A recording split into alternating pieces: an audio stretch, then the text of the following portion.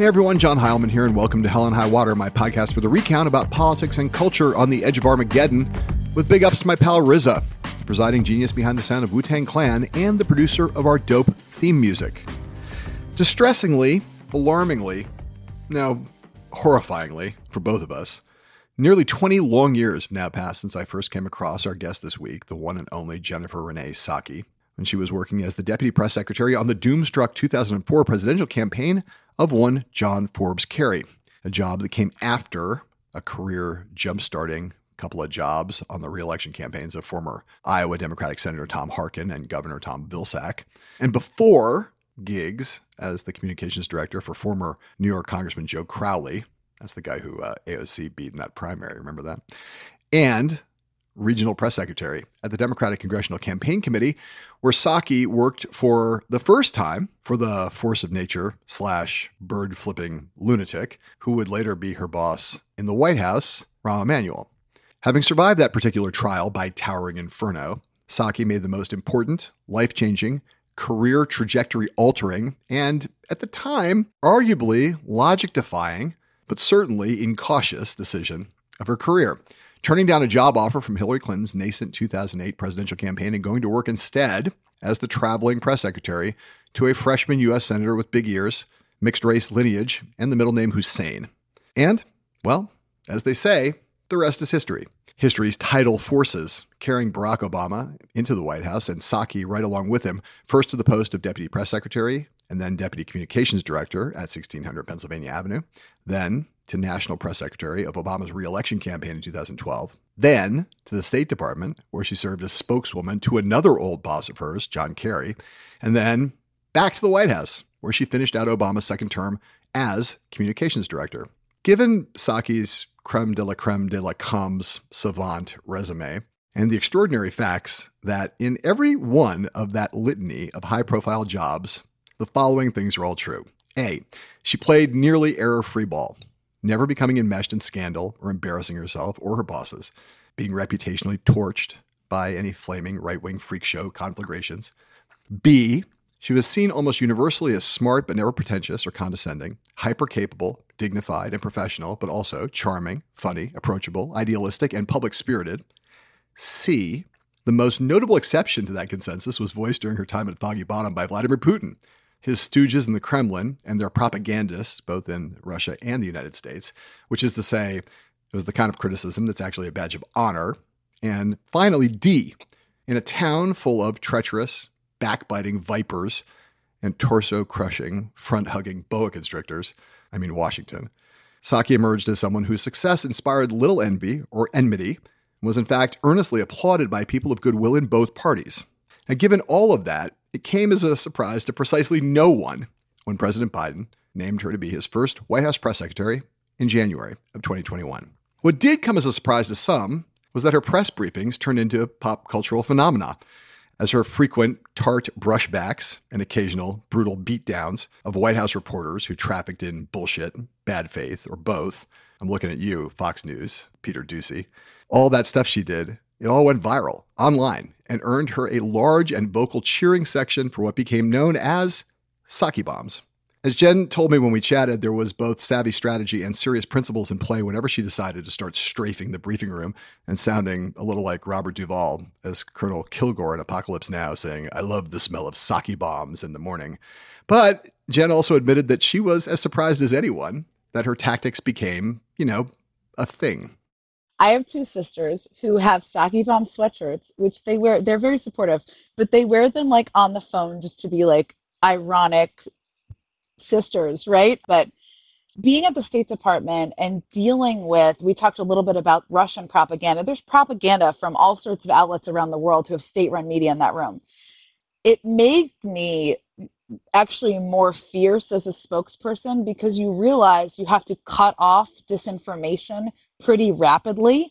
So no, you don't do that because you want to I don't even know how to become, you do that because, again, in the moment we're living in and the moment I came into that job in, you could not, it was like, let's reset the tone. Also, this is not going to be a room for speechifying propaganda. So we're going to cut that off.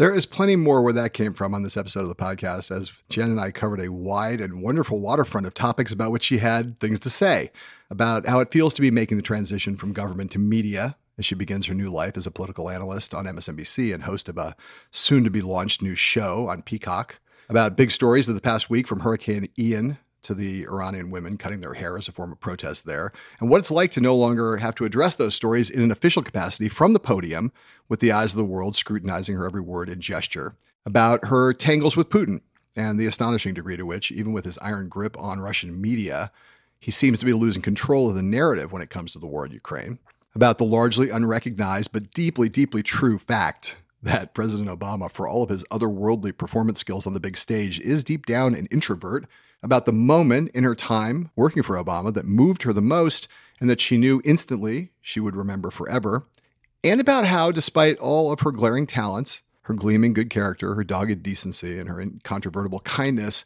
Jen has often struggled, like so many of us, with imposter syndrome, the worry that she's not really deserving of any of the praise that comes her way or wasn't really qualified for any of the jobs that she has done so exceedingly well.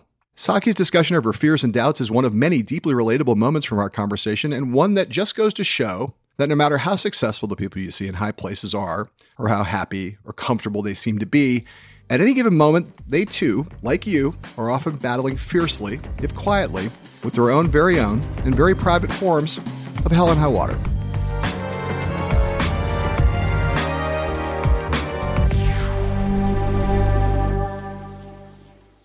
As far as Hurricane Ian's path, it has become more defined, but as with any hurricane, it can still be unpredictable. This means that it is more important than ever that communities inside and outside of that projected path that you see, that you stay vigilant. And so my message to those who may be watching at home, get ready and do not underestimate the potential that this storm can bring. Know where you are going to get your information. Listen to your local officials and heed their advice. They are trying to keep you safe. Have a plan to communicate with your family. So that's Deanne Criswell, the FEMA head, talking about this, the story of the week, Hurricane Ian. And we have Jen Psaki here. I mean, like, talk about a hurricane. So the woman who's about to hit cable news like a hurricane herself, just in her new job at MSNBC. Welcome to like a hurricane. I like that. Is a hurricane good? Bad? Yeah. It seems bad. It's a Hurricanes good. are bad. It's a good Bob Dylan song. I won't sing it here. There you but, go. You know, Please do.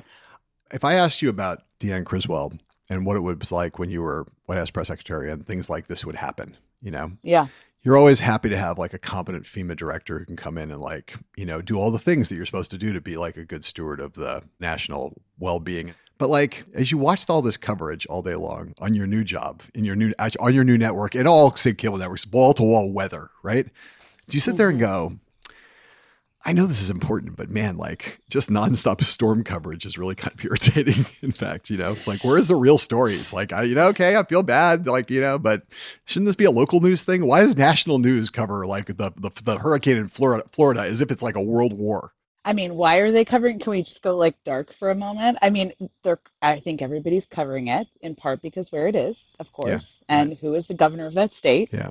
And also because storms, people want to have information. They tune in. Actually, they still turn on the television to get developments on storms and big crises like that. So we know that, but Jen, you're allowed to say because weather rates is what you're trying to say. Weather rates, sure. I don't know all the lingo yet. I'm just going to speak like a normal person, which is like people care when the weather's going to impact their community. And hey, I'm in Virginia. I'm worried about when the storm's going to hit me too. So it's really genuinely great to see you. And I every time a thing like this happens now, you're like the person who I'm like, I wonder what Saki's saying about this. And you know, thank you. It's a national. I hope other people feel that way. My show launches, and then it carries over to your new gig, right? Because it's like, you know, a good White House press secretary becomes, even if you're in the other party, I guess. I mean, I don't know. I've never been in a party, but if you were in a party, a good White House press secretary, you have the instinctive reaction of, I wonder what so and so is saying about it. You know, I wonder what Mike McCurry's saying about it. You know, speaking of like an iconically great press secretary. No, iconically great, the best.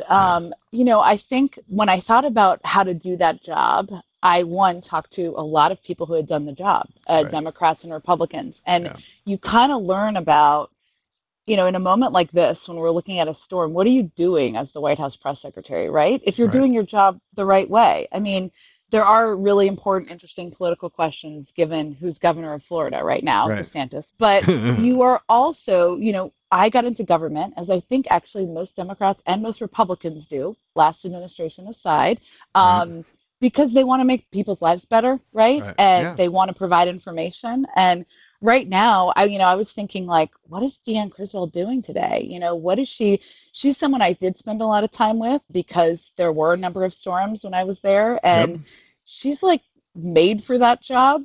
She kind of has like a go bag under her desk and she's ready to go right to the heart of things when it happens. And it makes you realize like government can be good for people. It can make people's lives better. I'm still a believer in that after many tours of duty in government. Did you have a go bag under your desk as White House press secretary?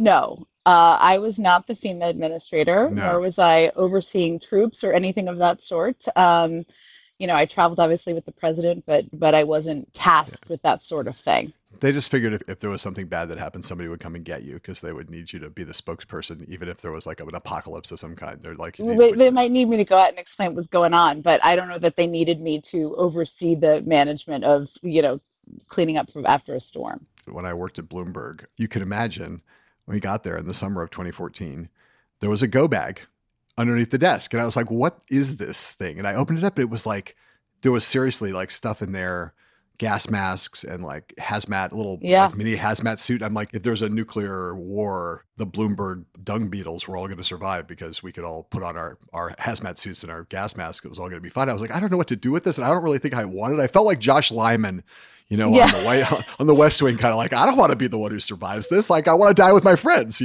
Well, I mean, it is true that you realize, like, kind of, because I've done a lot of different jobs in the White House, and some mid-level, some higher level, that like there is a difference between who survives and who doesn't. If there is an attack on the White House, when you get bags like that where you have your hazmat suit and all the sort of things to be prepared for moments, or where you're hustled into different places in the building when there are threats and things like that. Do you know during the Obama administration if Tommy Vietor would have been allowed to survive? Or he would have just been left to fend for himself? I think in the moment, Tommy and I both would not have made it through the nuclear attack, which is sad because Tommy is a friend and also a good contributor to the world dialogue. So there 100%. You go. You always need, in the post-apocalyptic landscape, you always need a guy named Tommy to help you out because that's like an important part of the next like surviving generation. It is a solid name.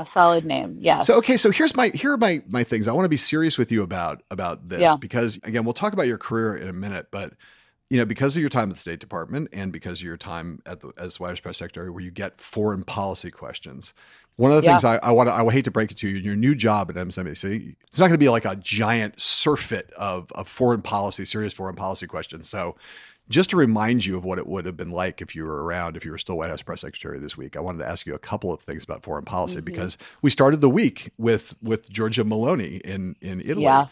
And be very afraid. Well, that's the thing. So let me just play this. She back in August when the elections were upcoming, she, was getting all this stuff about how she was a threat to democracy and she was neo-fascist and she liked Mussolini and stuff. And she went on TV and spoke in English to try to reassure people about the fact that she wasn't those things. So I want to play that.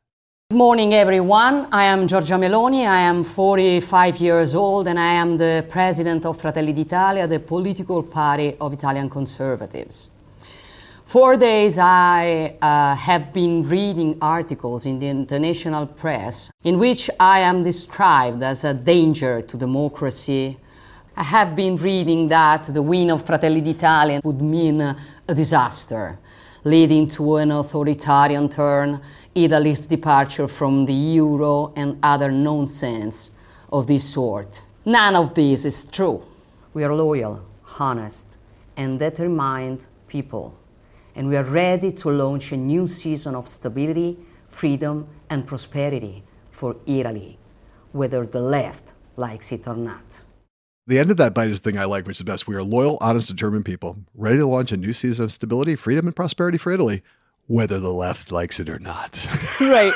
That last part was like, you thought I was normal, and I am not. So what are we supposed to think about her? Like, honestly, just tell me. I mean, look, we're going to have to watch, obviously, Yeah, but sure. if you look at her actions and kind of what she's advocated for or supported, that's the most telling. I mean, she supported a blockade to prevent migrants from coming from Africa, right? Sounds like something that could have happened here at some points in time, just to say, if that was a possibility. You know, Not that she long is ago. Not that not long that ago. long ago. Yeah. We're old enough to remember, you know, a lot of her allies, people who helped her get elected, have ties to Putin, right? She's come out this past week and said she supports Ukraine. But I think what everybody's a little wary about, for good reason, is what she's going to do next, right? She clearly had to kind of calm the waters. You know, that's something we've heard leaders around the world who have concerning tendencies. They take that tactic to give speeches that feel stabilizing at times. Trump would do that from time to time. You know, I remember when he'd give State of the Union addresses and people would be like, that speech, he was presidential or whatever, right? But then it's about what actions people take. So I don't know. Watching her, here's the piece I would watch. One of the challenges right now is whether European countries stay together as it relates to Ukraine, right? Yep. And that is probably the issue that is going to have the biggest impact globally. You know, I guess it's unpredictable what may happen in the future, but she says she's supportive of Ukraine, but Italy we have to see what they do by action. They have contributed defense support. They have been more than just verbally supportive.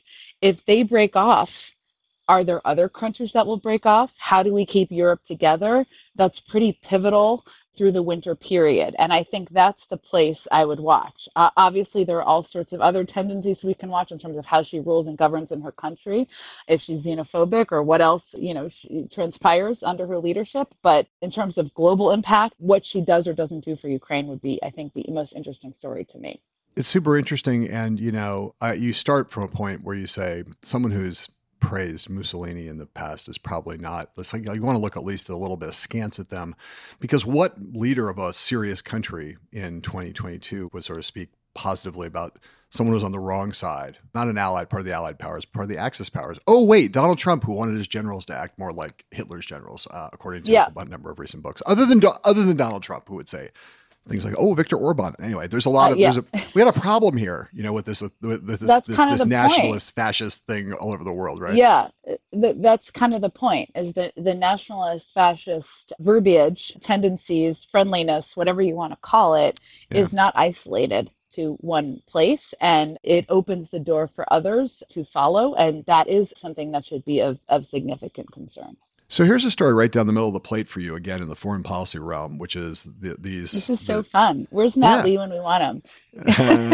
He knows more than both of us. So what's going on in Iran, you know, with the women of Iran who are engaged in, as we periodically see in these countries that we have a lot of issues with, suddenly these popular uprisings happen. You know, just on Good Morning America last week, Mahsa Ahmadinejad, the journalist, cut her hair on GMA in solidarity with these Iranian women. I want to play that. Let's take a listen to what she has to say here. They're cutting their hair. Why? Because this is a way of showing to the rest of the world, which Iranian ordinary women started that, and I want to show you why they're doing this. They're cutting their hair like this in public to tell the world that Mahsa got killed for a bit of hair, for a little bit of hair was shown, was visible. Now Iranian women are angry and telling the rest of the world that we're not even fighting against compulsory hijab. We want an end for gender apartheid regime. Forgive my anger. This is the anger of Iranian women who have been ignored for years and years. I often filter basically the entire world through the West Wing, but you know, unlike CJ Craig, it's like they're killing the women, you know, in Kumar, the made up country that is basically Iran in that show. Basically, foreign policy is often like old white guys saying stuff about stuff that they don't really have that much really emotional or visceral connection to. And one of the things that was great about when you were the State Department spokesperson was to see when these issues would arise, you had a different kind of a connection to them. Like, as you watch what's happening in Iran now with these women, what do you think? I mean, I think, one, Iranian women have been front and center in protests for many years. I mean, long before this one, right? Yeah, sure.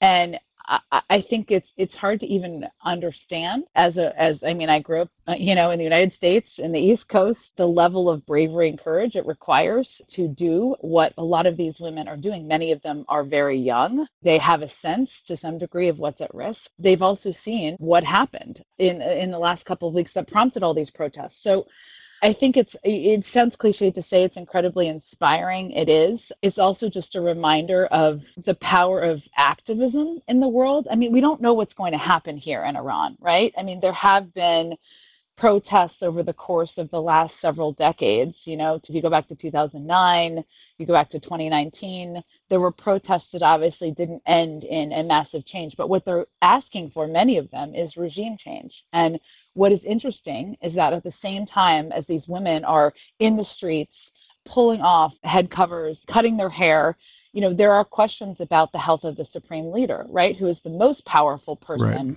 in Iran, hands down. He's in his 80s. We don't really know. I mean, Western sources don't know fully well what his health is, but there's been rumors for years. But it is this exciting moment, which I can say from having worked in the State Department and served there, having worked in multiple White Houses, and now 3 weeks in, sitting in the offices of a news organization where you're watching, is this a moment of change, right? And is it led by these young women? What an incredibly courageous story and thing to watch, to lift up, to cover.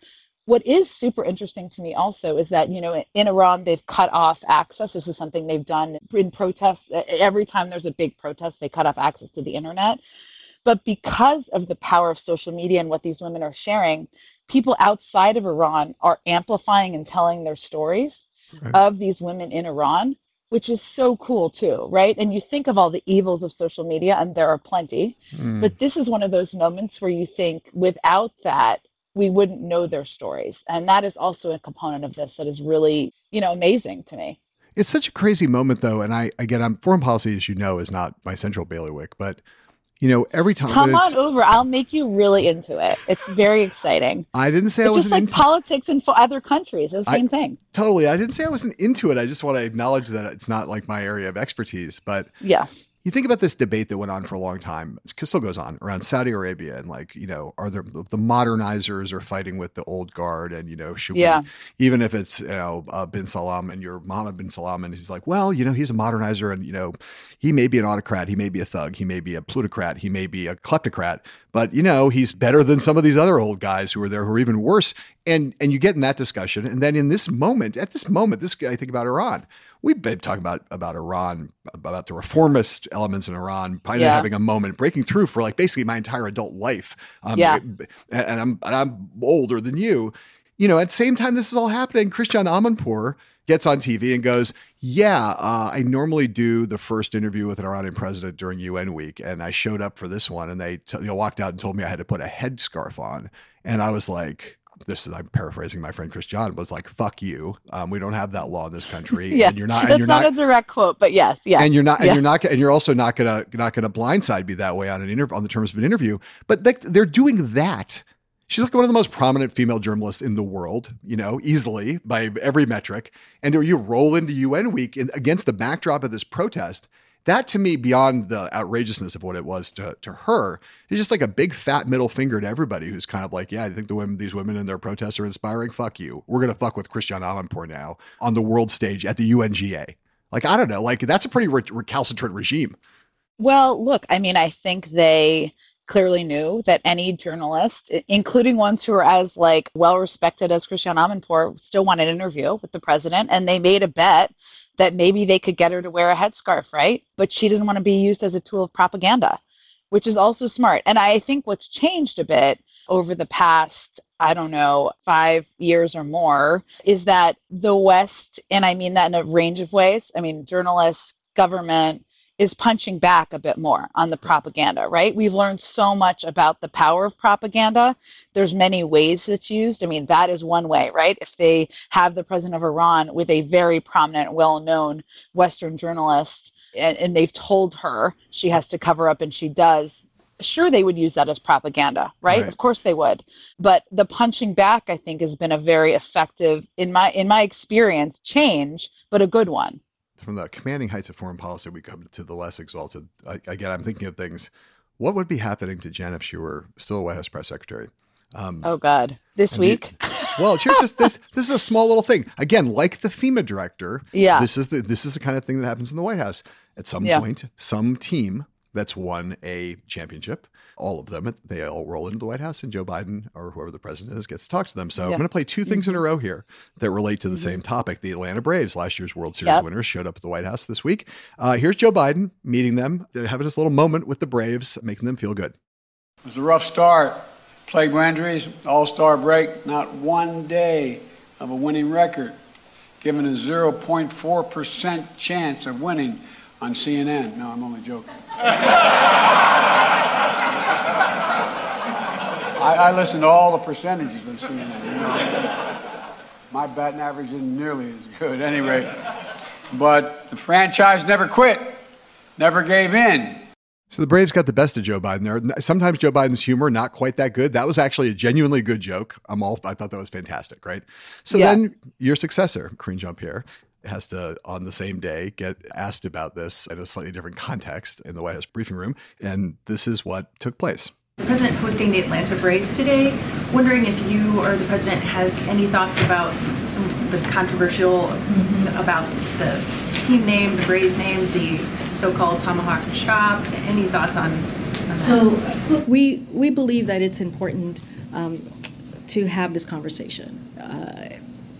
And Native American and indigenous voices, they should be at the center of this conversation. That is something that the president believes, that's something that this administration believes, and he has consistently emphasized that all people deserve to be treated with dignity and respect. You hear that often from this president. The same is true here, and we should listen to Native American and indigenous people who are the most impacted by this. No, I'm not doing this to sandbag KJP, but you know, the Native American and indigenous voices are not at the center of this conversation. And if we listen to them, we know exactly what happened. The president would come out and say to the Atlanta Braves ownership, guys, like the tomahawk chop thing is incredibly racist and has to stop. Like, how do you deal with that when you're press secretary, when you have that conflict? I mean, I know she can't say that. That's why I'm not sandbagging her. I get she's dealing with the difficult thing. The totally legitimate and also totally woke question comes in the room while your boss is just trying to do a nice thing for the World Series champions. How does that feel when you're a press secretary? And how do you cope with the reality I just laid out, which is that if you were telling the truth, you would say something really different than what she just said? Well, look, I mean, when you're the White House press secretary, whether it was when I was or Karine, KJP as you call her, or a lot of people call her, I mean, your job is to speak on behalf of the president, right? It's not to share your point of view. It's not to say what you'd say at a cocktail party or at a bar. It's not to say what you'd say. You know what I mean? That's true. Yeah. It is also to consider, and this is what I heard in that answer, and I've not talked to her about this specifically, but where you want to make news on a given day. And that may sound a little crass, but I think, you know, they didn't want to make news that they were going to weigh in on what the Braves should be called or shouldn't be called or what should happen or shouldn't happen.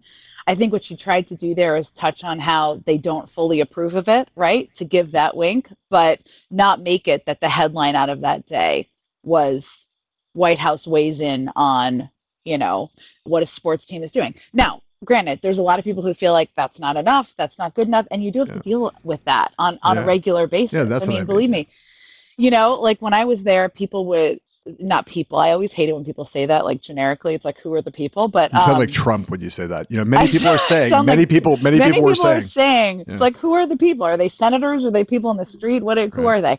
Same thing. You know, there was a little bit of, same thing. Random person in the street.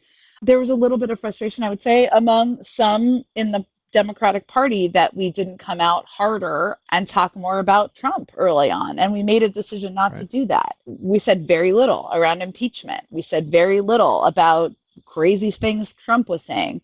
We made a strategic decision not to do that. It doesn't mean it's easy every day, because sometimes you want to be like, he is an effing lunatic. But like, if you say that from the White House podium, you overlay everything else you're trying to communicate about that day. And that's the tricky part of that job. One of the many, I would say. It's such an interesting thing to think about. You know, I keep thinking about Obama in this context, where the Obama of 2009, 2010, and the campaign, frankly, in 2008, and how he was so careful about anything that touched on race. And then by the end, you know, you get him with Trayvon speaking really much more like in the way that a lot of Black Americans wanted him to speak all along. That's just the evolution. It's interesting, the evolution of a presidency, where you go from in a lot of cases, and I'm not saying this is what's happening here, but you go from, we have to have the Native American and Indigenous voices at the center of the debate versus what you might say in your second term when you might be more, as a president and the spokesperson for the president, you might be willing to be more forthright about those things. And I'm obviously not saying Karine is lying in some way. I'm just saying like that's press secretary talk to like, we don't want to make news versus what, a Joe Biden in a second term or a Barack Obama in a second term might have said, or be more willing to kind of go out a little bit more on a limb. It's just that evolution is fascinating to watch always.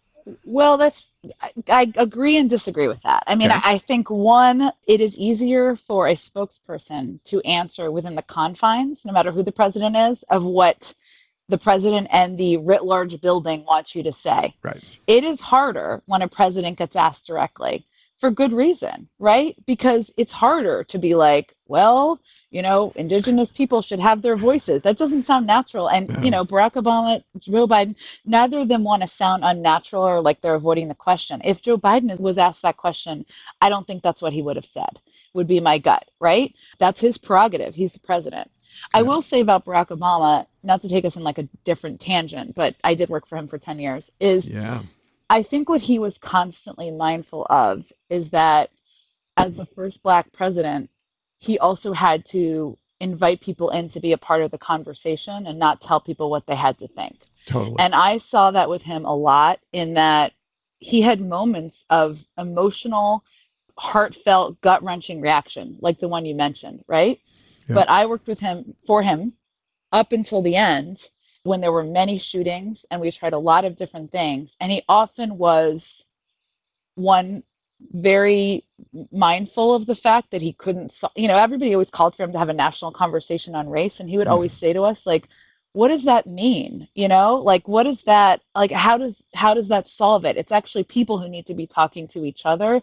And he always felt like he wanted to offer a bridge for white Americans who had obvious or more under the radar biases, racist tendencies, to be a part of the conversation. And so even till the end, that's what I experienced with him, which is always a tricky thing to balance. All right, we're going to take a quick break right now. We'll be back shortly with more of the one and only Jen Psaki here on Hell and High Water.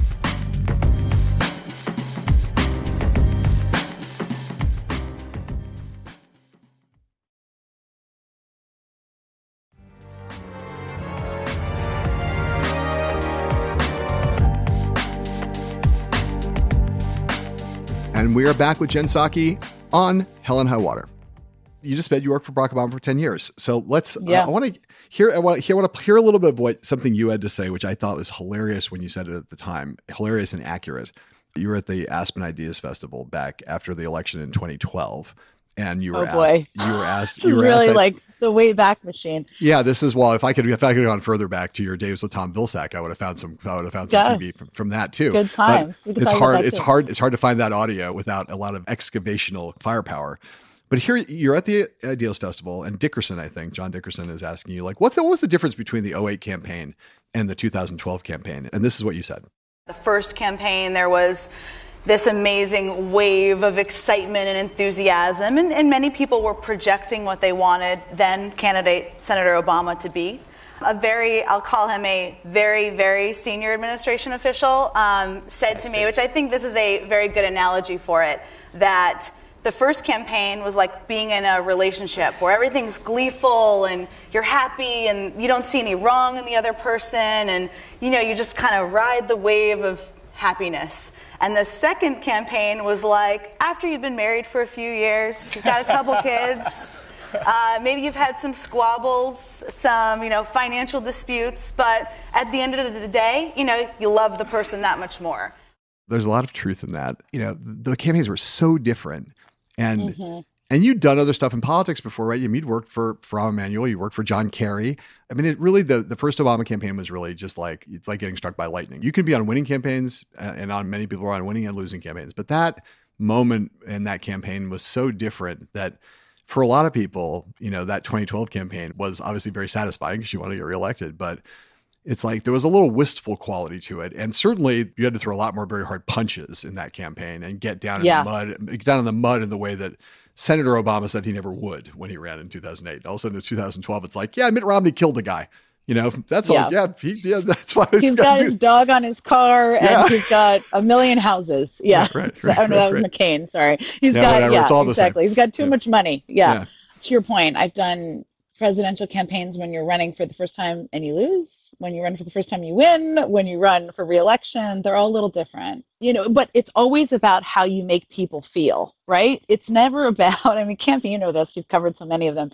Campaigns are not about who has the better white paper, policy paper, right? It's not a comparison of that. It is about what you bring about, the activism, the excitement, the energy, or the hatred. It's both for the other side that you bring about in the American public. And, 2008, I had been working at the Democratic Congressional Campaign Committee for Rahm Emanuel. I met my husband. I didn't know he was going to be my husband, but we were dating for a minute before I went on the Obama campaign. And I just had a gut about Obama. I'd seen the 2004 speech just like everybody. And I actually turned down a job with Hillary Clinton and her campaign, not because I didn't like her. I just had a gut about him. Like rolling the dice. You're rolling the dice. Roll the dice. My husband, who was then my boyfriend, was like, "Oh, you'll be back in a few months," and whatever.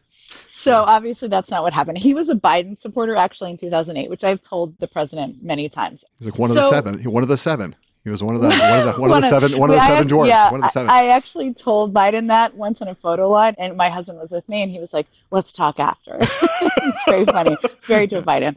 So that campaign was, you were, obviously David Plouffe was the campaign manager. There was no tolerance of bullshit, no tolerance of backstabbing. It did feel in the campaign like you were a part of something that was lifting you up and that was hopeful and good and better. And everybody likes to characterize us all as we were all like 18 and a half on that campaign. Actually, most of us had done a lot of campaigns and before that. And it was just a moment that was unique to be a part of. I also think we were so the underdog for so much of that campaign that you get into this foxhole mentality with each other, right? Where you feel like you are overcoming skepticism. And I don't even think on election day, I was in Chicago, of course, with then Senator Obama. Of course, it was like unseasonably warm. And I remember being in the press file and I was like so tired. I was wearing some crazy, you get like on campaigns, you get super sisters. And I wore these cowboy boots for like 6 months with whatever. I remember those boots. Oh my God. I got them in Texas. I wore them for 6 months. I don't know if I've worn them since then, but they helped elect Barack Obama in some way. And I had required reporters telling me we won for me to believe it. Because you were just like on this, And 2012, it was different because you are judged, as I was kind of talking about in that clip, by what you did or didn't accomplish. And again, how people feel about whether you delivered on your promises and whether you are making their lives better. And ultimately, yes, there were harder punches against Mitt Romney in that campaign for sure than we did in the prior election or the prior presidential. But it was also, the basic case was, give me more time. I'm going to keep making your life better. I just need a little bit more time. That was the overarching message of that campaign, was like, keep betting on me, guys. Keep betting on me. I care about you. I'm the one who's going to make your life better, which was the positive. But yeah, it was a grind. I mean, I remember election night just thinking, man, I'm tired in a different way, than I was in 2008. Well, more soul destroying in a lot of ways. I mean, you didn't have, a closer election and, all that stuff. I just think about you won't probably remember this, but I was on that plane with you guys for the last 72 hours. And so that included that period when his grandmother died. And he gave that speech. To Hawaii. Yes. Oh, in Virginia. Yeah. No, it was the speech we gave was in North Carolina. The Virginia speech was that huge one. It was North Carolina. We gave that speech in the rain and he was crying in the rain. I was it was like a movie. I was writing about every event for the web just because I wanted to chronicle those 72 hours. And there was that Manassas rally was insane. And it was all of it was just felt so otherworldly in its kind of cinematic quality, partly because you knew he was going to win. And that actually, in a way, it didn't reduce the drama of it. It made you be more invested in it because it was this big giant step America was about to take forward. And there wasn't the suspense of might he lose. It was you knew he was going to win. And so now all those other things kind of came to the fore. And I think that's part of what fueled all of that frustration and disappointment with how hard it turned out to be to govern, how hard it was in those first 4 years. And Yeah. part of and then the campaign, which had this kind of, very negative cast to it. And the reason I'm asking the question is this, Cody Keenan's book's coming out, his book Grace, right? Which is about this extraordinary period in 2015, right? Yeah. Yes, 2015. When the ACA gets upheld in the Supreme Court, gay marriage gets upheld, there's the Dylann Roof shooting in South Carolina, and he goes down and sings Amazing Grace, and leads them singing Amazing Grace. It's incredible, like 10 days, I guess. 10 days, I think, the life of the presidency, right? Yes. I haven't read the book yet. I'm sure it's going to be great. Cody's a great writer. I've read it. It's great. Yeah. Is it great? It's great, right? It's got to be great. But part of why it's great, and this is what I want to ask you, is in some ways it feels like that those 10 days were when all of the frustrated liberals and Obama fans who had felt like it was never quite what they imagined it was going to be when they first got behind him, all of a sudden it was like, oh, this is the moment. This is the payoff, right? And I wonder whether you felt like that in that moment and when you were like most proud of him as president. Yeah, it is amazing. I mean, because Cody has written this book, as you mentioned, but of all the years and days that I spent working for him, that period of time, and actually specifically the day where he sang Amazing Grace, because that was also the day, as you noted, Cody talks about in the book, that gay marriage was made the law of the land by the Supreme Court. I was also, which Cody captures in the book a lot, extremely pregnant during this period of time. I was like 8.5 months pregnant. I've like teased Cody that like he'll mention me as like a moment and he'll be like, and she was eating a cheeseburger. I'm like, is that a necessary part of it? But so that day is the day that I remember, working in a White House is such a grind, right? It is a grind, no matter what your job is. Yeah. And it's an honor, but it is exhausting. It is heartbreaking. You feel beaten down sometimes. You feel disappointed sometimes by the people you work for, whether it's the president or other people high up. And that day I remember thinking, when I was like crying the whole day, I think because I was 8.5 months pregnant, but also just, it was like an emotional day. Wow, I feel honored to be here and to be a part of this. And I did not go on that trip, but I remember walking through, and you've been in this area, the area of upper press, which is where the press secretary's office is. And I was a communications director. My office was right next door. And just kind of catching out of the corner of my eye, then President Obama speaking and then starting to sing. And it's a moment I knew that I would remember forever because it really encapsulated who he is and who he was, which was trying to find a way to meet the pain, just a moment that didn't have real words. I mean, he was very stressed out, and Cody talks about this in this book, but I remember this distinctly about giving that speech. He did not want to go give that speech. Right. He felt like there was nothing more to say. And so him singing was kind of him trying to capture the feelings in that room. And what people don't always understand about him is that he obviously is a great speaker, but he's a deeply feeling person. He just doesn't always emote it in the same way. Whereas Joe Biden will like cry with you when your dog dies, right, you know? right, so they're different that way. But that book, it was cool for me to read because it is Cody's perspective, right? So a lot of those things I didn't live, or I lived them from a different view, but it does give you an understanding of what it's like to work there. I think cool. the breaking news here is that Jen is claiming that Barack Obama is not that he doesn't have some Vulcan blood, but that he's less Vulcan than we thought he was. It's like, no, he's not 47% Vulcan. He's 41% Vulcan. I swear to God, he's more human than you could ever imagine. He has actual emotions occasionally. It's crazy. It's amazing. What I actually think, what people misunderstand about him is actually that he's an introvert. That's my view. That's a good theory. Which means you gain energy from being alone, not from people. And people always think he gains energy from being with people because he's a public speaker, but that's 100%. Yeah. I don't know Vulcan, non-Vulcan, but that's my takeaway. I 100% agree with that. And he's got that solitary writer's kind of ruminative kind of quality. Whether it's writing or whether it's watching ESPN, he's happy to be alone. He's like, there's no doubt about that, right? With his 7 almonds or whatever it may be. That's the crazy shit about that guy. That's the part that makes him not a Vulcan, but like some other kind of freak. You were always starving traveling with him because he's such a healthy eater.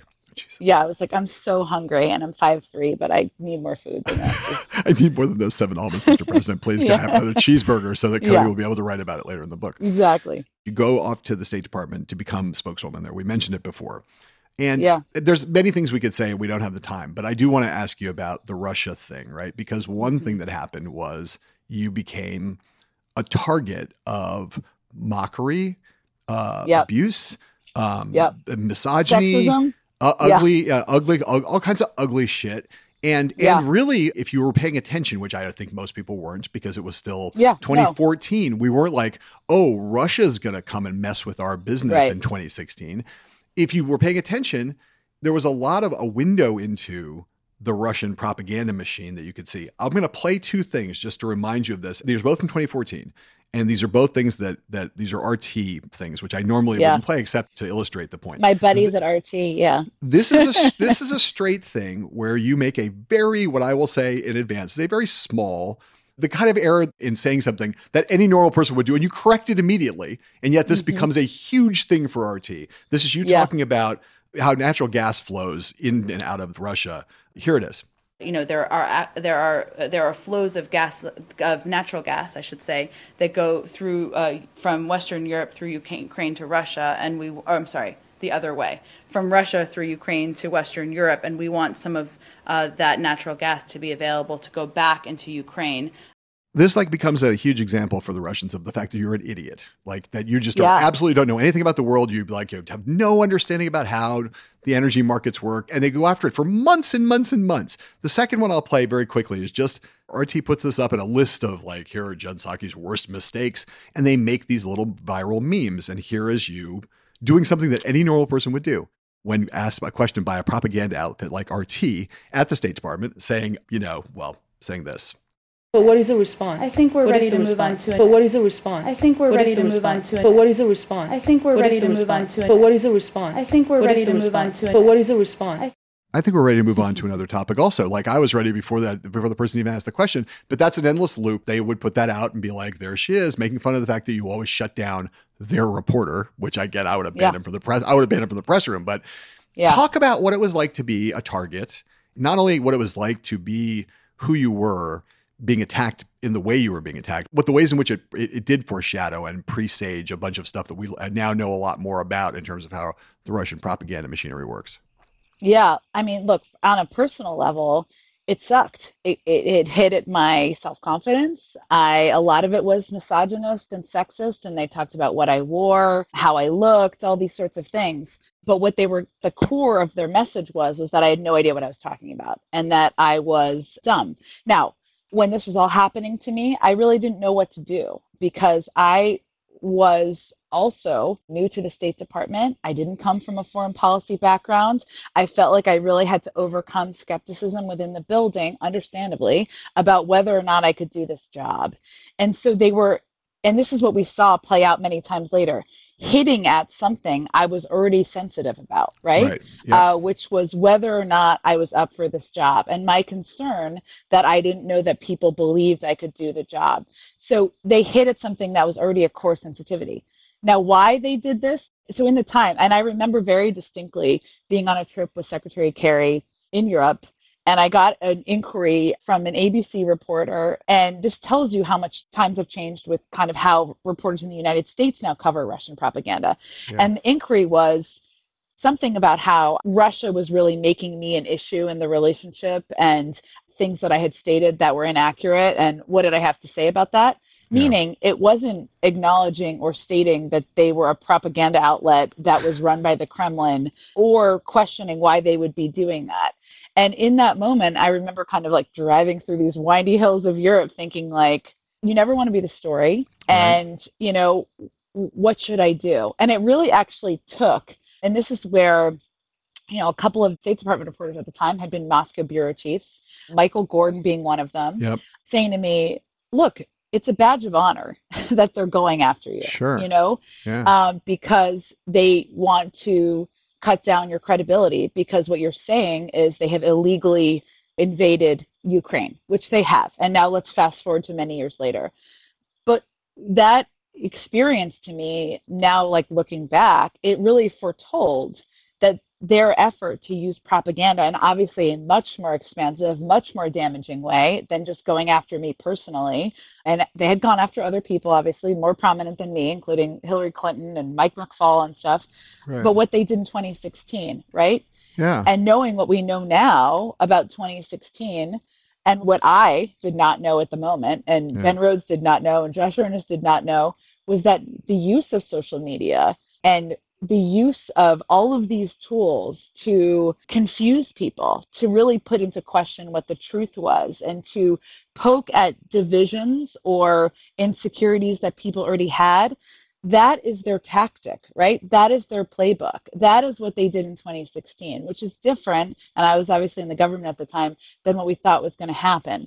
So it was a preview on a very, in a way that not a lot of people are paying attention to what they would go on to do at a much greater, much more impactful and damaging scale just a few years later. Well, and also, interestingly, which we could go down a long digressive path about this, also a preview of the Trump years, because yes. the notion of preying on someone's weakness and insecurity and pounding it over and over and again, that's a Trump characteristic that either he stole from Putin or Putin stole from him, or they decided to work on together as like a dynamic duo.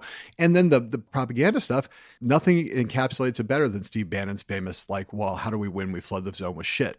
That's the propaganda. That's the Russian propaganda model. Just, flood the zone with so much shit that no one knows what's real anymore. And you suddenly are able to get away with all kinds of stuff. But here's my question to you in the moment now. Putin's like lost the plot, right? It's like, I mean, the guy controls the media in Russia, right? Yes. And he seems to be not just losing the war in Ukraine, which he is, but also losing the ability to, like, the one thing you can never fault Vladimir Putin for, given that his control and his willingness to do anything and be ruthless, he always like, I can control the narrative. I'll drive the narrative. And now it's like, he's lost the thread. Totally. I mean, and to your point, I mean, who knows their polls, but 80 to 90% of people in Russia have historically supported his big moves, whatever his big moves are, right? Including the last invasion or the earlier invasion of Ukraine. So yes, he is failing militarily. He's trying to do politically or through PR purposes or whatever, what he can't do militarily. And he's having trouble with that too. And that is pretty amazing, given they control the media there. Yeah. They have cracked down on any freedom of press or media. And he is still having a hard time with cracks around him, like pretty close to his circle, and certainly with protests in Russia. I mean, the reason he did this entire referendum, right, which is, taking place last week, is because he needed to justify the continued war. He can say to the people, it's not about the United States or Western Europe. We're all going to say it's sham, whatever. He doesn't care about that. It's about telling the people of Russia, we have to keep fighting because these are our people. These are Russians. It doesn't matter that he took these areas completely under, that were disputed. But it is such an interesting part of this that he is in a place right now where he is no longer able to control, no longer able to command support from his own people, even with all of the tools he has at his disposal. He's no longer able to control the stuff that he has absolute control over, which is really wild. Yeah. I want to hit one thing of your time as press secretary. It was such a moment, I thought, explicit, but still very deftly executed moment in your first press briefing, where you were kind of like putting a very big peg in the dirt and sort of saying, okay, this is a moment where this is a turning point. It's going to be different now. I want to play it. And there's something you say at the end of it. I want to ask you about how well you feel like you lived up to it. So let's play this little bit from Jen's first day as White House press secretary on January 21st, 2021. I come to this podium having served both in the White House and at the State Department as the spokesperson there. And I traveled the world on trips to promote democracy, where I saw the power of the United States and, of course, the power of this podium and the power of truth and the importance of setting an example of engagement and transparency. I have deep respect for the role of a free and independent press in our democracy and for the role all of you play. If the president were standing here with me today, he would say he works for the American people. I work for him, so I also work for the American people. But his objective and his commitment is to bring transparency and truth back to government, to share the truth even when it's hard to hear. And that's something that I hope to deliver on in this role as well. You learned really well from Barack Obama, famously at the Jefferson-Jackson dinner in 2007, where he wrote that incredible speech where he trashed Hillary Clinton without ever saying her name. It was a whole speech built around attacking Clintonism without ever uttering her name or her husband's name. This is you laying a vicious beat down on Donald Trump, all of his alleged press secretaries, the way in which business was done for 4 years from that room, the basic disregard for the truth, dating all the way back to Sean Spicer and Kellyanne in those first few days were making up crowd size and talking about alternative facts. All of that's in there. And yet the word Trump, Spicer, Conway never uttered, but everyone knew exactly what you were talking about. How much time did you put into kind of wordsmithing that thing so you could say very directly, make yourself very clear without having to do anything too provocative with respect to the outgoing administration? So believe it or not, it was off the top of my head. I just made that up as I was going. No. I was not thinking about intentionally, and I understand why you heard it that way, trashing my predecessors as much as trying to make a marking point from the presidential level of how we wanted to approach the briefing. Now, I get that and what have you, but I knew going into that briefing that the most important thing I could do was to try to reset, right? The temperature in the room and try to lay out my intentions. Now, it doesn't mean I met that every day, right? I said, I don't even know, hundreds of thousands of words. I have no idea how many words I said. And some days you have to correct yourself. Some days you wish you said something differently. You mess up, you're tired and your tone isn't where, all of those things happened. But that was my intention, and that was what the president's intention was. And, that was important. So I did spend some time writing it. I did send it to a couple people who I trusted, because you don't want to sound cheesy or dishonest. You want to sound like this is what I'm trying to do. And you're speaking to the people in the room, but you're also speaking to the public, right? Sure, and that is an important thing. And what a lot of people I spoke with told me about what to remember. What we also did that day is we did a briefing on the first day, which I don't know that that's ever happened before. Maybe it has. But we did that. Yeah, we did that purposefully because we wanted to set the tone that we're going to do this every day. Now, when we were planning for and plotting about Hillary Clinton coming in, I would have told them you shouldn't do a briefing every day, probably. Like, you should change how it goes. But following Trump just required something different in our view. Right. We also had to do a briefing that first day because we just had an insurrection in America and people were still pretty hungry for news about what was going on. Of course. I know. I'm making a joke. It's just there are a million ways. That was the ultimate expression of how different why after Trump is it reached the exaggerated points of what we saw in January of that year. That's also why we had to meet at the zoo to get on buses to be dropped off blocks from the White House on our first day because of the security and everything. And it was just a different first day than most. So you said this thing a second ago. We were talking about the Russian propaganda and Putin himself, himself talked about you. He was, she's very attractive, but she's just kind of confused an awful lot. I mean, literally, he went after you, right? And you said that you were kind of verklempt about it for a little bit, was that you were insecure about whether you were up to that job.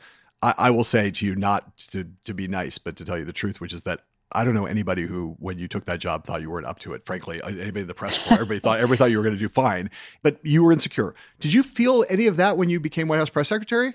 Or were you like, oh, this is a job I know I can do?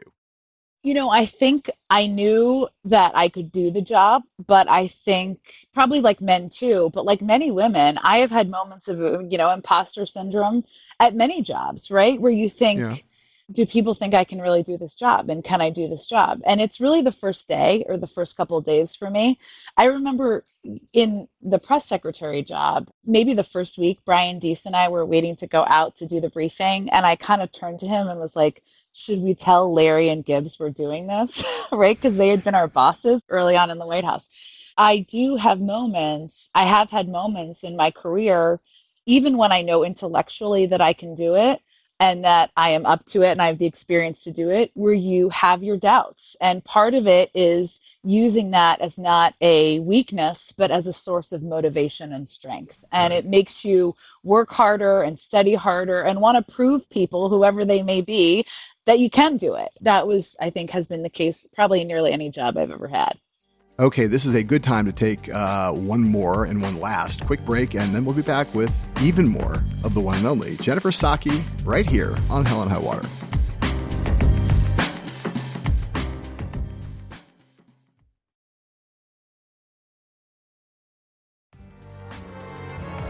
And we are back for the last part of this podcast, unfortunately, which I would love to go on forever, with Jen Psaki right here on Hell and High Water. I have one more White House press secretary question for you, but I'm going to save it to the end because it'll be this is Okay. the ultimate deep tease. It's like I want to get to my last boy. press secretary. We'll save it for the end because it's like the cherry on top of the sundae. Oh boy. You now have this gig you have now where you're asked to increasingly talk about domestic politics at MSNBC. You got a show you're going to do, and you're going to be on the air as an analyst. You already are, and we're headed into this crazy midterms this season. Let me play one thing. Here's Jim Jordan going on Fox News in the most predictable way, but just because it's recent, where he's going after the Biden agenda, which is at the center of a lot of the discussion in the midterms. Let's hear what Jim Jordan has to say. I had a lady at a little town hall I was doing. She was an older lady sitting on the front row. She waited till kind of near the end of the little town hall meeting we were having. She raised her hand and she said, she looked at me and she literally, Larry, she had tears starting to form in her eyes. She said, I never thought it could get this bad this fast. That's the thing. And that's where Americans are. How did it go from all the great things we had under the leadership of President Trump and your economic policies working with President Trump, from that good, all the good we had there, to where we are now? Now that you're not in the White House and you can hear that both obviously with still loyalty to the president and still being a stalwart Democrat, but also someone who's got to be like, I have to be analytical now about like where we are. I can't just be spouting partisan talking points all the time. Mm-hmm. When you hear that, like right now, where do you feel in your gut we are? Democrats are a lot more optimistic about the outcome in November than they were 6 months ago. I think that's obviously right. But there's this other kind of countervailing thing that people are like, Republicans are doing a pretty good job all of a sudden kind of trying to drag the topic back to immigration, crime, inflation. Mm-hmm. What's your assessment of where things stand right now in terms of how the country and the key voting blocs see Joe Biden's accomplishments and how that translates into Democrats' prospects in November? I mean, I think there are some aspects of this midterm election that are similar to what we see historically, right? Which is that the party in power is always under the microscope, whether it's Democrat or Republican. And, there are issues like inflation, costs are too high. I mean, Joe Biden will say that. Most Democrats will say that, right? Right. So, if it's an election about that, I mean, that lady at Jim Jordan's town hall in the first row, if that actually happened, and I hate to doubt that it happened, but like this is the world we're living in. Oh, I think it's almost certainly, I'm almost certainly that's made up. There's no question about it. Right. It's a made up story. But there may be a person like that. They're not voting for Democrats. I'm not super worried about that person. But what's interesting right now is that there are different dynamics, right? Different issues that we're moving in different directions, right? Toward the Republicans or toward the Democrats. But it's not uncommon for it to be a referendum on the party in power. Right. Now, what is different about this year to me, which I would not have predicted 4 months ago when I was telling all my friends who are Democrats, like, get in your jammies and have a nice bottle of wine for election night because it's going to be a bruiser, right? Yeah. Is that it feels a little bit more like, could be like 2002 or 98, right? Where there were other dynamics at play, right? Well, 98 was like, the overreach of Republicans as it related to Monica Lewinsky, and 2002 was, of course, post 9/11, where President Bush was in power, and it didn't become the same type of referendum, in large part because of Dobbs and because of abortion, and because that has been an issue, which obviously people have endlessly covered and talked about, but that has energized and engaged Democrats, independents, women, also men, which is interesting in recent polls, right? In a way that I think people wouldn't have predicted, in a way that we didn't foresee. The numbers that have been interesting to me in recent polls have been the percentage of people who are more engaged now than they were 6 months ago, 8 months ago, and comparing it to past midterm elections. So that's a long way of saying I think that Democrats feel far better than they did a couple of months ago. The dynamics in the Senate, while some races are tightening a great deal, you've seen over the past week or so, including Pennsylvania, Democrats, I still think, have a real shot at holding the Senate. I think the House is harder because of dynamics that are beyond abortion and inflation and where people are. There were seats lost last time, and it's such a narrow margin. And because there were enough retirements in places where Democrats were holding onto seats that are probably harder to hold on longer term, that they now have to defend. My short version bet right now, although it's always about a moment in time, we have a month, is that Democrats have a shot at holding the Senate, and it's going to be a much harder hill to climb in the House. But what I'm interested to watch and see is what does that energy translate to in terms of turning out Democrats in a way that is beyond what typically happens in midterms, because that is going to put certain seats over the edge or not. We'll do a little quick lightning round here. You don't see like red wave or blue wave. You think that's you No. end up. And if you look back at I mean, different dynamics, obviously, but if you look back at 2002 and 98, and I use those examples because they were midterm years where it didn't swing to the other party, to the party not in power. Right.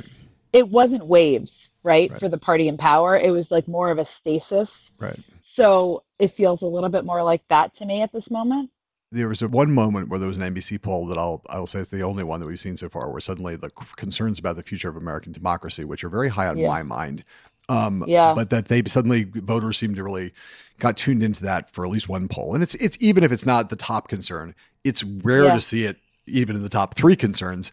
Do you think that like the Trump factor at that level, not his power to endorse bad candidates who helped to make them nominees that will help Democrats, but that like Trump, what do you imagine against this legal backdrop that Trump is facing right now? What do you imagine the Trump political factor looks like in races where control is going to be determined?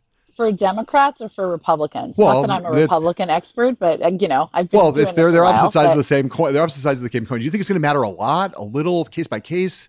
No, I don't think it's going to matter a ton. Right. I think Democrats who hate Trump already hate Trump, right? They already think he's guilty and think he's long overdue to be in jail and are frustrated, not all of them, by the pace of action. Now, that's disconnected a little bit about how the Department of Justice process works and everything, but that's just pure politics and emotion, which is different sometimes than legality and policy making, right? Different oftentimes. And on the Republican side, there's no evidence we've seen to date that people who support him care. And so I'm just not convinced that it matters politically at this point in time. You know, I met Joe Biden in 1986. Okay. Yeah. I'm not sure you were even born in 1986. I was definitely born. Appreciate it. I was born shortly before the Iranian Revolution, just to come back to like an earlier topic. Foreign policy topic, right? So I've known him, I've covered him, you know, and the one thing I would never have imagined was that a day would come when, and I would say, well, I thought there was a chance Joe Biden would be president. I thought that was actually going to be my first job. I was going to work on the Joe Biden's 1988 campaign, and then it collapsed before I had a chance to go work for him. Mm-hmm. So I like the idea that Joe might be president. Yeah, sure. The idea that Joe Biden would be more polarizing and more hated than Barack Obama, the first black president of the United States with the middle name Hussein, would never have conceived that, right? What do you think explains the notion that, like, you know, last year, Jen, there were people who were like at football games and in public places all over America chanting "fuck Joe Biden," and nobody even did that to Barack Obama. Like, how does you explain that a guy as middle of the road, ameliorative, not a guy who picks fights naturally, not a guy who's a radical by any means, didn't hang around with Bill Ayers or Jeremiah Wright or any of those lefties that destroyed Barack Obama's character, ha ha ha. But like none of that, right? He becomes what he became. How do you explain that? Trump. And the movement of Trump and January 6th and people feeling like that was a movement they wanted to follow. I'm not trying to oversimplify it, but that is the intervening event, right? And also, I'm not convinced that the people who were screaming at Joe Biden could pass a test on what Joe Biden's policies are or what he believes, right? I mean, you look at the things that he did, they're widely popular, a lot of them, including with Trump supporters, you know, they just don't connect them to him. So it's more about his prevention of Trump getting a second term, his opposition to Trump. Yeah. I think it all goes back to Trump. Reflection what do you think? Can I ask you that question? Yeah, I think it's a reflection of the fact that the polarization.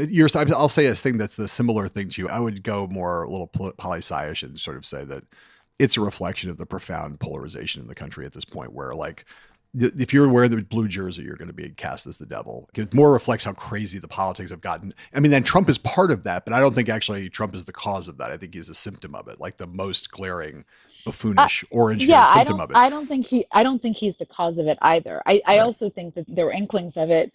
You know, the birther movement, people certainly screaming up, not in the same online meme way, but certainly screaming at Barack Obama, Tea Party movement, all these things were different origins of it. The last thing you said in that sound we played from your first day, you said that Biden's objective and commitment is to bring transparency and truth back to government, to share the truth even when it's hard to hear. And that's something that I hope to deliver in this role as well. If you look back on your time as press secretary, do you feel like when you finished, you're like, yeah, I did that. I made good on that promise? I would say I think I did. And I think there are probably days where I fell short of that. But overall, that was sitting in the back of my mind and on my shoulder, right? And that means acknowledging around issues that were hard to talk about, including the drawdown in Afghanistan, the death of servicemen and women, including immigration, which is obviously an issue that has not yet been solved. And Right. some of that is saying, these issues are hard, and here are the choices, and here's the choice we're facing. Or this was a horrible day, or it was difficult. But also it means not being misleading. That's the other partner of it, right? And there were days certainly where not too many, I don't think, where I said something that wasn't inaccurate. And my objective was always to correct that immediately. And I still think that falls into the category. But I don't know how to grade myself. I would just say that I didn't just say that and then throw away the piece of paper. It did kind of sit on my shoulder as what I felt was almost more important in my time as press secretary, that I tried to achieve that than whether I could give 19 answers on Venezuela, because of the time we were in our country. So in the realm of great surprises in one's life, if you'd asked me when I was a young man, I would have said marijuana will never be legal. Gay marriage will never be legal. There'll never be a black president of the United States. Can I tell you one of my least favorite parts of my job was being the spokesperson against the legalization of marijuana? Right. Wow. Terrible. That's not something I'm going to die on a hill over, but yeah. Unless it was a hill covered marijuana. No, that's okay. Legalize it. Go for it. So all of those things have surprised me. And then I just said, Joe Biden becoming the bête noire of the right is also surprised me. When you think of the great surprises in your life, does the notion that you became known for #Saki bombs, was that you thought, hey, I'm going to be press secretary and I'm going to become known as combative, fierce, like a viral meme machine and it would be #Saki bombs. Was that on your bingo card when you took the job? No. It's funny. I have do you have siblings? Because there's only not to my knowledge. Okay. I have two sisters who have Saki bomb sweatshirts, which they wear. They're very supportive, but they wear them on the phone just to be ironic sisters, right? No, I mean, look, I think in a weird way, and Mike McCurry would say this, although he was not either of these jobs in the era of Twitter. So this is why some of this exists. But being at the State Department and dealing with, we talked a little bit about Russian propaganda. There's propaganda from all sorts of outlets around the world who have state-run media in that room. It made me actually more fierce as a spokesperson because you realize you have to cut off disinformation pretty rapidly. Right. So no, you don't do that because you want to I don't even know how to become, you do that because, again, in the moment we're living in and the moment I came into that job in, you could not, it was let's reset the tone. Also, this is not going to be a room for speechifying propaganda. Right. So we're going to cut that off. But yes, now I have family members and, college friends who gift me mugs with things because they just want to poke at me. So that's where we go. Well, I said before that no one would have doubted your competence to do the State Department job, no one who knew you. But also, I don't think people would have said, you had a tart sense of humor sometimes, but it wasn't she's going to be fierce and she's going to be dropping bombs and she's going to be, she's master of the smackdown is not what I would have what I would have thought. And yet of all the people you drop Saki bombs on, of course, we all know the favorite target, or maybe the person who elicited the bombs most, was Fox News' own Peter Doocy. So I'd like to listen to a little bit of that, the little greatest hits compilation of you and Doocy, and then we'll have the last question on the other side. You can go home. All right. Do you know any examples from his 36 years in the Senate that Joe Biden just hopped on a train and left town to avoid a vote that he knew he was going to lose? Welcome back. Most of the criticism is not of leaving Afghanistan, it's the way that he has ordered it to happen by pulling the troops before getting these Americans who are now stranded. First of all, I think it's irresponsible to say Americans are stranded. They are not. We are committed to bringing Americans who want to come home. John Kerry says that after France was cut out of the nuclear submarine deal and they were upset enough about being left in the dark that they pulled their ambassador, he went to the president and, quote, the president literally had not been aware of what had transpired. So what else are you guys not telling the president? Of course, he was aware of the French being upset. Let me finish. Let me finish. I know John Kerry quite well. He, of course, was aware, the president, of the French being displeased about the deal with the Australians. The Secretary of State a few days ago tweeted, I #stand with Ukraine. Has that ever worked at stopping an authoritarian regime from doing anything? A hashtag? I will have to say that unlike the last administration, we don't think Twitter is the only means of engaging or negotiating or discussing important topics. Thank you, Jen. Sorry to see you go. Are you? You could literally play hours of those. Just Ducey. Ducey alone. And I've heard Ducey say, oh, there's no contentiousness between the two of us. So my two-part last question is, how would you describe the relationship between yourself? And I know you're going to be respectful and you're not going to say anything mean, but some of the questions like, so what else are you guys not telling the president? It's just an asshole question. That's just like a douchey way of phrasing. That's like a why you stop beating your wife question.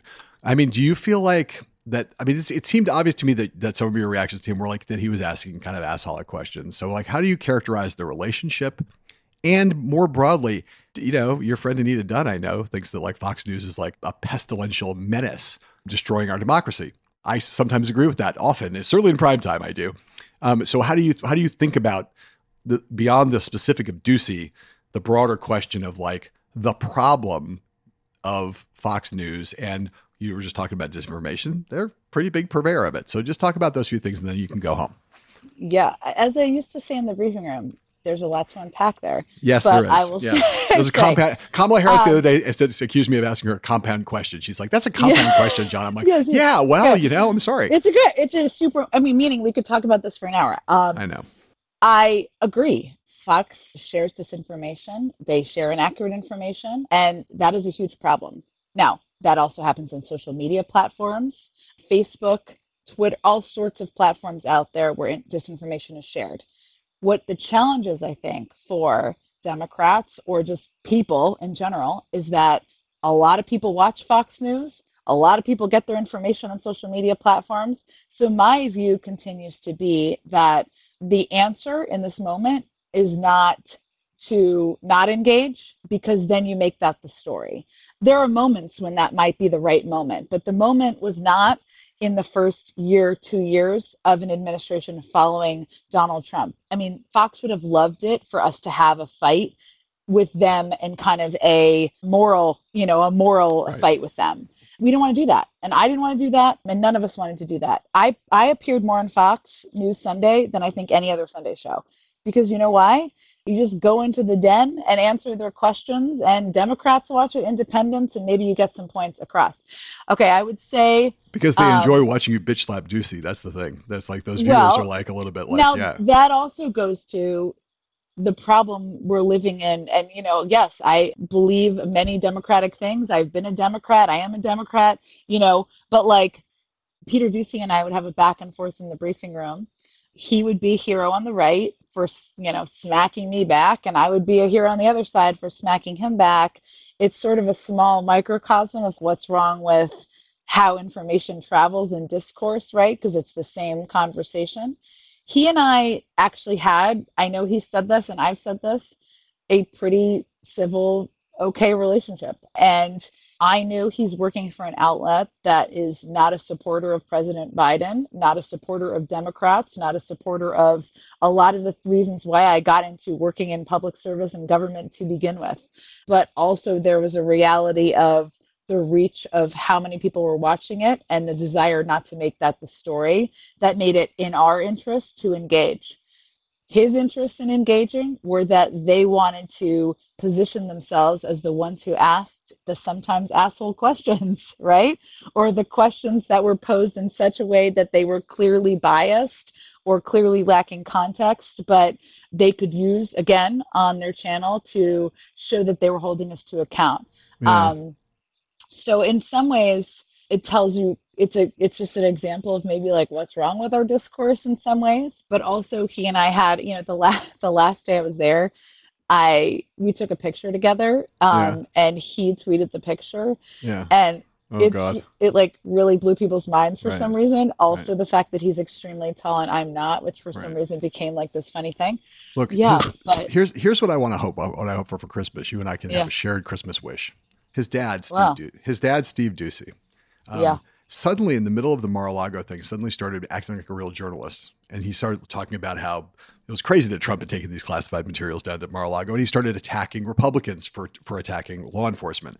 And at the recount, we started saying it was Dark Ducey, like Dark Brandon, right? Dark Ducey became a hashtag. Also not an anti-vaxxer. Day after day, Steve Ducey was suddenly acting like a real normal journalist. And here's my Christmas wish that we can jointly have together, is that like father, like son, maybe we'll start to have Dark Ducey Jr. Like suddenly, like out of nowhere, Peter Ducey will start behaving like what we would wish all White House correspondents behave. Probably like. Not in the briefing room, right? Because the briefing room is a performative place. And so, but otherwise, maybe. Jen, Merry Christmas to all of us. You've proved many times that the briefing room can be a place where you can be smart, tough, and also nice at the same time. And you also proved you can do that on a podcast. So I'm grateful. Thank you for taking the time. It's awesome to see you. I'm glad we're colleagues now, and I'll see you around the water cooler. Sounds good. Hell and High Water is a podcast from The Recount. Thanks again to Jennifer R. Psaki, the former White House press secretary and now MSNBC analyst and soon-to-be host of her own show premiering on Peacock in 2023. If you like this episode, please subscribe to Hell and High Water and share us and rate us and review us on whatever app you happen to use to bask in the splendor of the podcast universe. I'm your host and the executive editor of The Recount, John Heilman. Grace Weinstein is a co-creator of Hell and High Water. Matthew Kaplowitz is our video editor. Megan Burney is our producer and engineer. Zoya Soroy is our researcher, and the truth, the light, the man, the myth, the legend, Marshall Isaac. He is our executive producer.